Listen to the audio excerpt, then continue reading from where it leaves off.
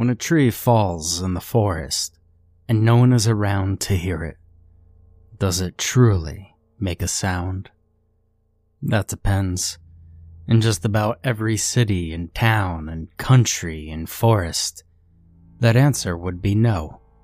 However, as expectations go, in the town of Aspenville, that answer would be a yes. Oh, Aspenville, a town that truly lived up to its name, home to one of the world's oldest and largest aspen trees, though it's less of a tree and more of a forest made up of genetically identical clones. A forest consisting of one tree. This forest from which the quaint little town derives its name borders practically the entire thing, meaning that if one were to look outside the window of any residential home in Aspenville, they'd see but a wall, a tree line that would stretch for as far as the eye can see. Truly a remote hideaway nestled snugly near the southernmost region of Alaska. After the snow thawed and the April showers brought about the May flowers, those same May flowers brought forth a pilgrim. Not much of one, however, as the trek could be called less of a pilgrimage and more of a brief business vacation. You see, as unremarkable as Aspenville seemed to the outside world, some savvy, in-the-know individuals realized that the town was perpetually bathed in bright sunlight, 24 hours a day and 7 days a week, unlike some of its bordering regions whose harsh winters brought along only the bleakest of weather. Alan, call me Al, Paring was one such individual who, through deep pockets and deeper connections, knew all about Aspenville's little secret. To a wannabe businessman like Al, a place like Aspenville wasn't just a town, it was an opportunity. Imagine it, the economic ramifications of urbanizing such a place alone called for Al's attention, not to mention the job opportunities the daylight-soaked night shifts, rapid agricultural growth, and the like. The town was stuck in the past, and just like its shadows that wouldn't fade, it was clear what Al needed to do with the worn-out town. Bulldoze it, start anew, and reclaim Aspenville as a magnet for the renewal in southern Alaska. Just as soon as that name changed, because Aspenville would have to go. Too hokey and outdated. Maybe Paring Squaw. No, wait. Paring Corners. Al daydreamed, his car rolling up to the city limit. He rolled down the window and sighed the crisp air, facing the entrance sign. Welcome to Aspenville, it read, and beneath it, population. Well, there was no population. There might have been a number there at one point, but the sun took to that, smudging out any semblance of stenciled figure, now completely sun-bleached along with the rest of the off-white sign. It was typical of these tiny towns to neglect the welcome signs that were already outdated, mind you. And it wasn't like there was anybody that needed welcoming anyways. But that would soon change, Al thought. The car drove through the thicket of dense aspen trees, but outlined against the harsh sun that peered through them, until it reached a clearing of tall grass. And, housed in the middle of that clearing, was the town of Aspenville. It was even smaller than he imagined, only about a dozen or so buildings packed around a tiny town square. It was a twee and scenic view, like something out of a Courier and Ives print. An owl's hoot snapped him from his gaze as he realized why he was there, and looked over at his watch as his hand gripped the steering wheel. It was nearly 11, yet the twilight above was brighter than the afternoon sun. He swelled up a deep, refreshing breath and smiled, letting the sunlight dance upon his face from through the opened window, as he realized that he already loved Aspenville, and he just had to have it. Stepping into the town's only motel with a handful of his necessities for the short trip, Al approached the front desk within a small office, occupied by an older woman that greeted him as soon as the bell dinged against the door. He watched as she watched him, smiling and nodding politely as she did. "Good evening," she said through a wide grin, unmoving in her tall chair. "Welcome to the Sunset Motel." Al chuckled as he laid down his bag. "Well, not much of a sunset here," he said. "Yes, well," she nodded. "This place is the closest thing to it. Should you need to rest your head?" He nodded as he looked around the place, colorful yet earthy. It must have been the dimmest sight within the entire city, and even it was still bright as day. The light that cast onto the woman's pale and wrinkled skin showcased those dark bags under her eyes, far more numerous than the single one that Al brought along with him. "I take it you don't have a reservation?" she asked, likely as a formality, looking up at Al. He shook his head. "Didn't know I needed one." He smiled, looking about the place. "We're actually completely vacant," she grinned. "So, please, take your pick." She lifted her hand in reference to the keys that swung silently against the wall, coated in layers of decorative foliage. Al pressed the key marked number 1 into the corresponding lock and pushed it open, an escaping scent of mildew puffing out into the hallway. He turned back to face the woman, still seated behind her desk, as he asked for an air freshener. "Oh, we don't have those here, sir." What motel didn't? Trying to sleep while sunbeams poured into the motel room was nearly impossible, but somehow Al managed to squeeze in a solid half hour on the rickety bed. The blinds did their best to hold back the rays, thanks in part to the greenery that grasped the sunlight along the frosty glass. But it was the psychological implications that kept Al awake, not to mention everything on his mind. And the smell. The following morning was an odd blend of sunshine and rain clouds, not dark enough to nap, and not bright enough to truly wake. The plucky taps across the foggy glass window turned into heavy thuds of rain droplets that rattled the motel, and maybe the entire town of Aspenville, too. Al went to open the blinds at around 8 in the morning when he noticed an unusual sight. An old man tipping to and fro in a rocking chair atop an old and wooden porch.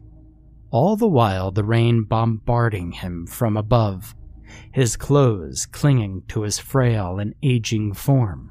Yet he seemed not to notice nor mind, as if he were completely dry and dandy. When the rain let up, Al decided to take a short meander over to the man, carefully maneuvering mud puddles with his pristine shoes as he strolled about the town, feeling eyes watching him from unknown places. Yet none were present, aside from the old man's. "Mornin'," he spat, gesturing at Al as he continued to rock from behind the porch fence. As Al approached, his smile diminished. The man, despite being drenched in the thick rainwater, was burned. Parts of his already tanned skin peeled and seared from the sun like a badly cooked marshmallow, as fetid pus protruded from the cracks in his wrinkled face. The chair that clacked against the aged wood was also baked, licked clean of its once musky brown color in exchange for a sun-bleached bronze. The strangest part about him, however, was that his current condition didn't seem to dawn on the old man, who acted as though there was nothing wrong. Good morning," Al uneasily said, looking the sopping wet man up and down. Do you need a towel? The old-timer looked down and realized that he was soaked. Well, a little water never hurt nobody, he said. Al smiled back, though more out of jittering nerves than genuine happiness at this point. Well, what brings you by? The man asked with a dimply grin, the wrinkles on his face cracking deeper into his pores. I'm, just visiting. Was hoping somebody could tell me more about Aspenville. Well, what do you want to hear? The old man asked, still rocking and lifting a mug to his crevassed lips, overflowing with the scummy rainwater that dripped from the vine-covered roof that overhung above him. Al tried to put his concerns into words, trying not to make a face at the man's condition. Well, what happened to this place? Al asked. I mean, it's such a beautiful spot, yet it feels like a ghost town. The old man nodded and clicked, a stream of water dripping from his red nose. He looked up, prompting Al to do the same. Well, it's that sun, he said, failing to squint at the orange-yellow ball. Well, that sun's out here all day and night. Lots of folks can't sleep when the sun's out. Well, tell me about it, Al said, scratching behind his neck. Well, you a city slicker too, then, the old man asked. Al nodded. Well, city slickers. They don't do well out here. Well, that's why I'm, hoping to bring the city to you, Al said, unfolding and extending a piece of paper labeled Parring Corners, scribbled with a rush of plans he had drawn late into the bright night with his trusty carpenter's pencil, now fidgeting with his sweaty palm. The old man's unblinking eyes grew narrow as they washed over the plans, then darting to that trusty pencil. You a biter? Excuse me? Al said, not expecting that question out of all that could have been asked. The old man lifted his dried-out finger toward the hand cupped around the carpenter's pencil, lined with tiny tooth marks. Oh, yeah, I guess. Did you taste it? The old man said, folding back up the plans.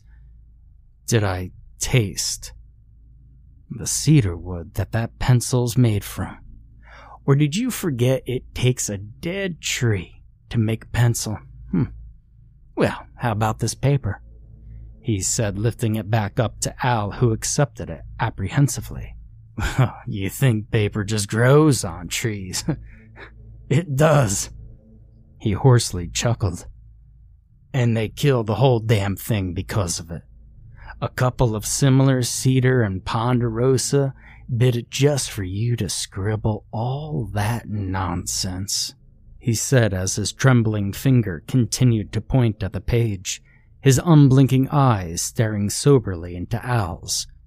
Well, you think you're just gonna walk into our town and act like you own the place just because you got some paper?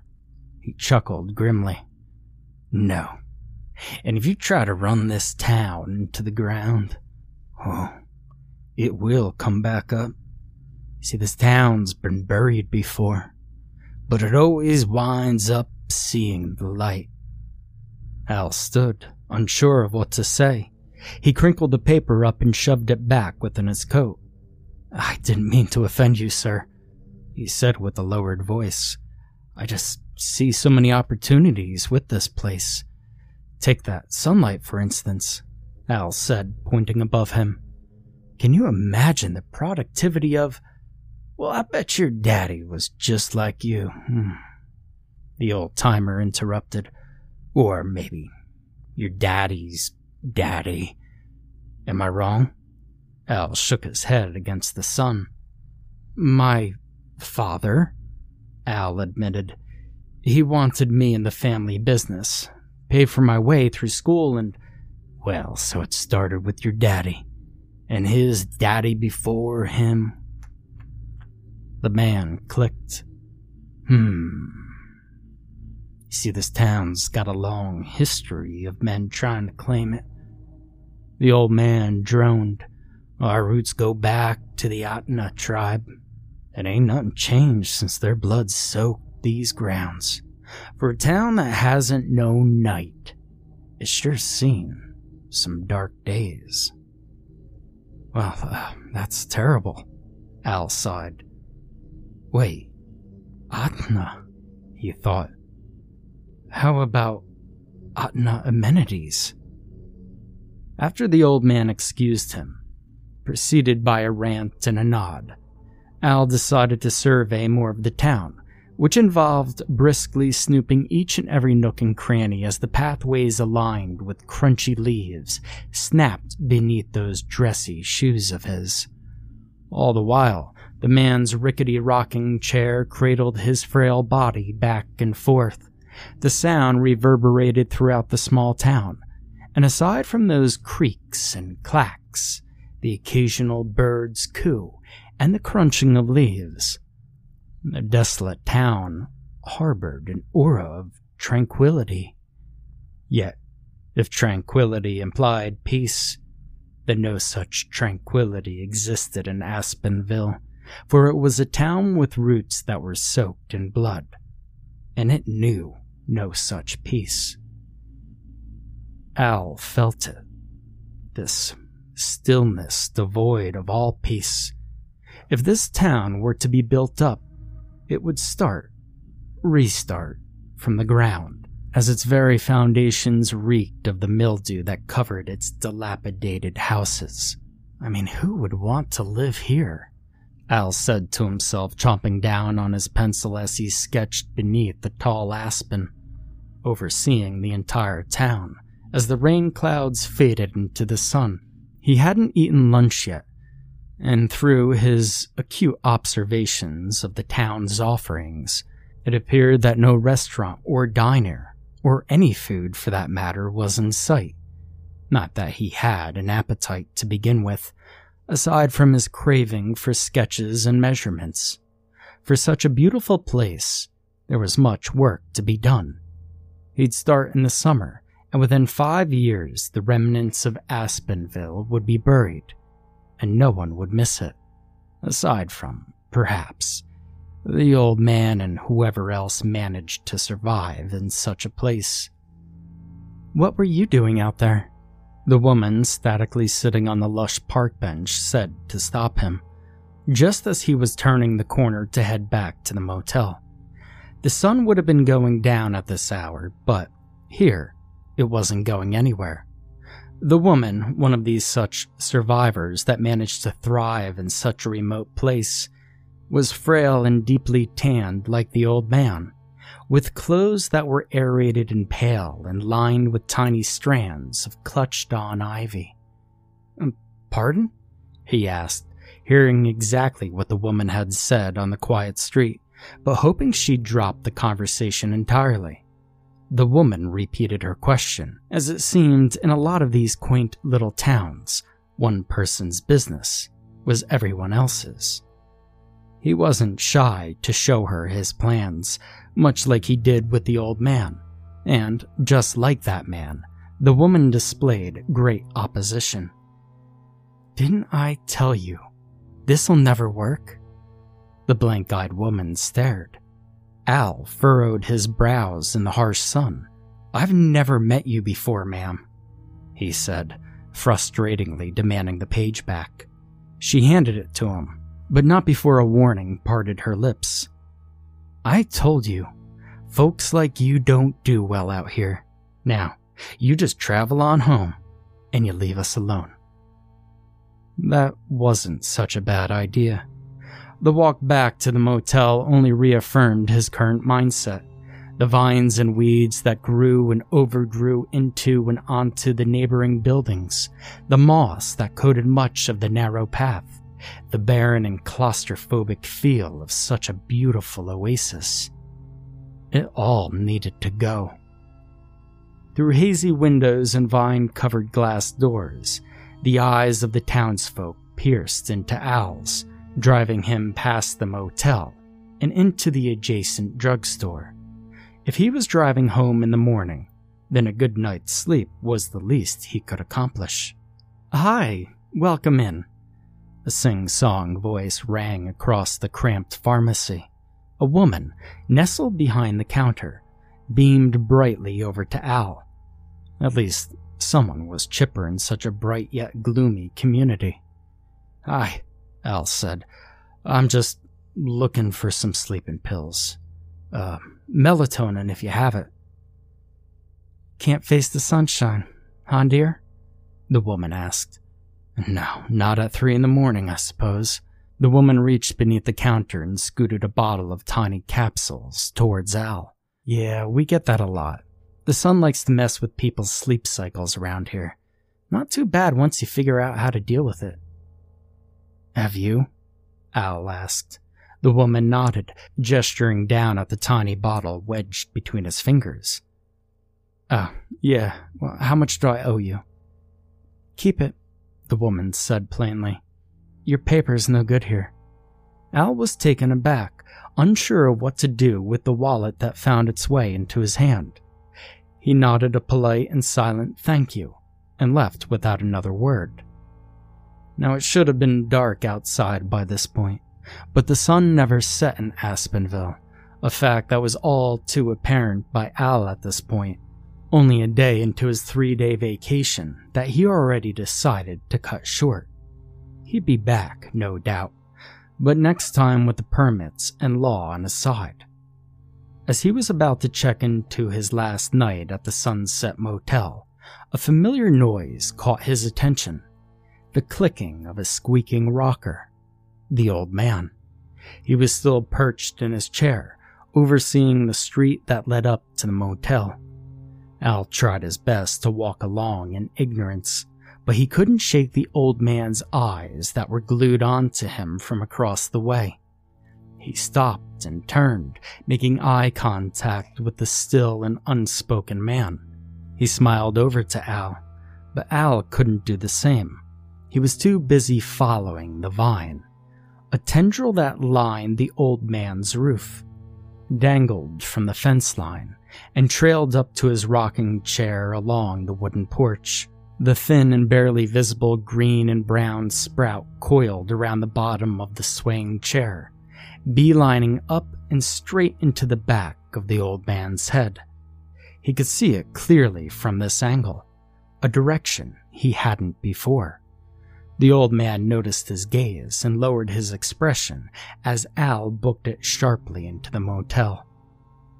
He couldn't sleep that night, and not even 4 of the tiny capsules bothered to help calm his restless mind or settle his churning stomach.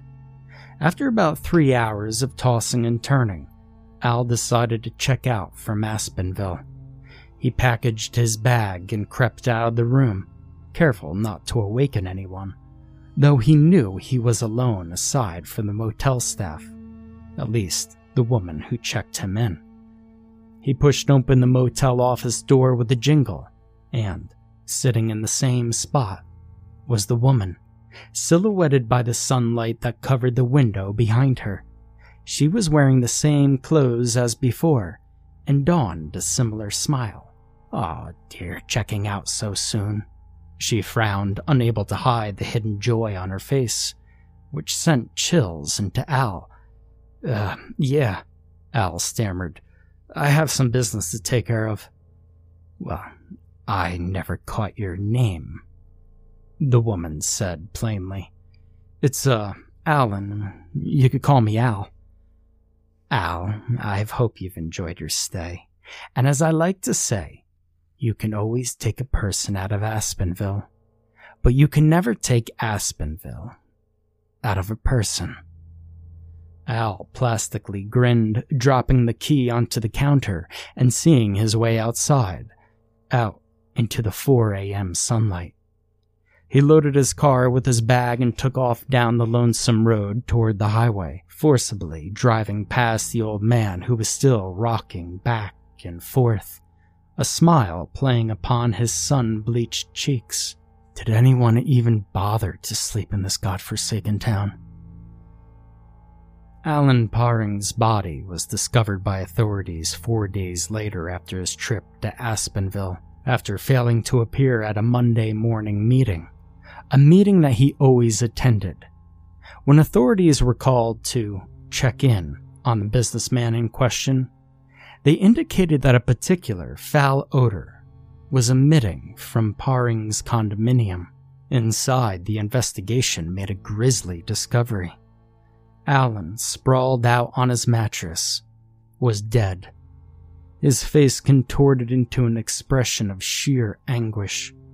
Vines and leaves protruded from behind his eyes, forcibly pushing them out of the way to reach the sunlight pouring in from the second-story window.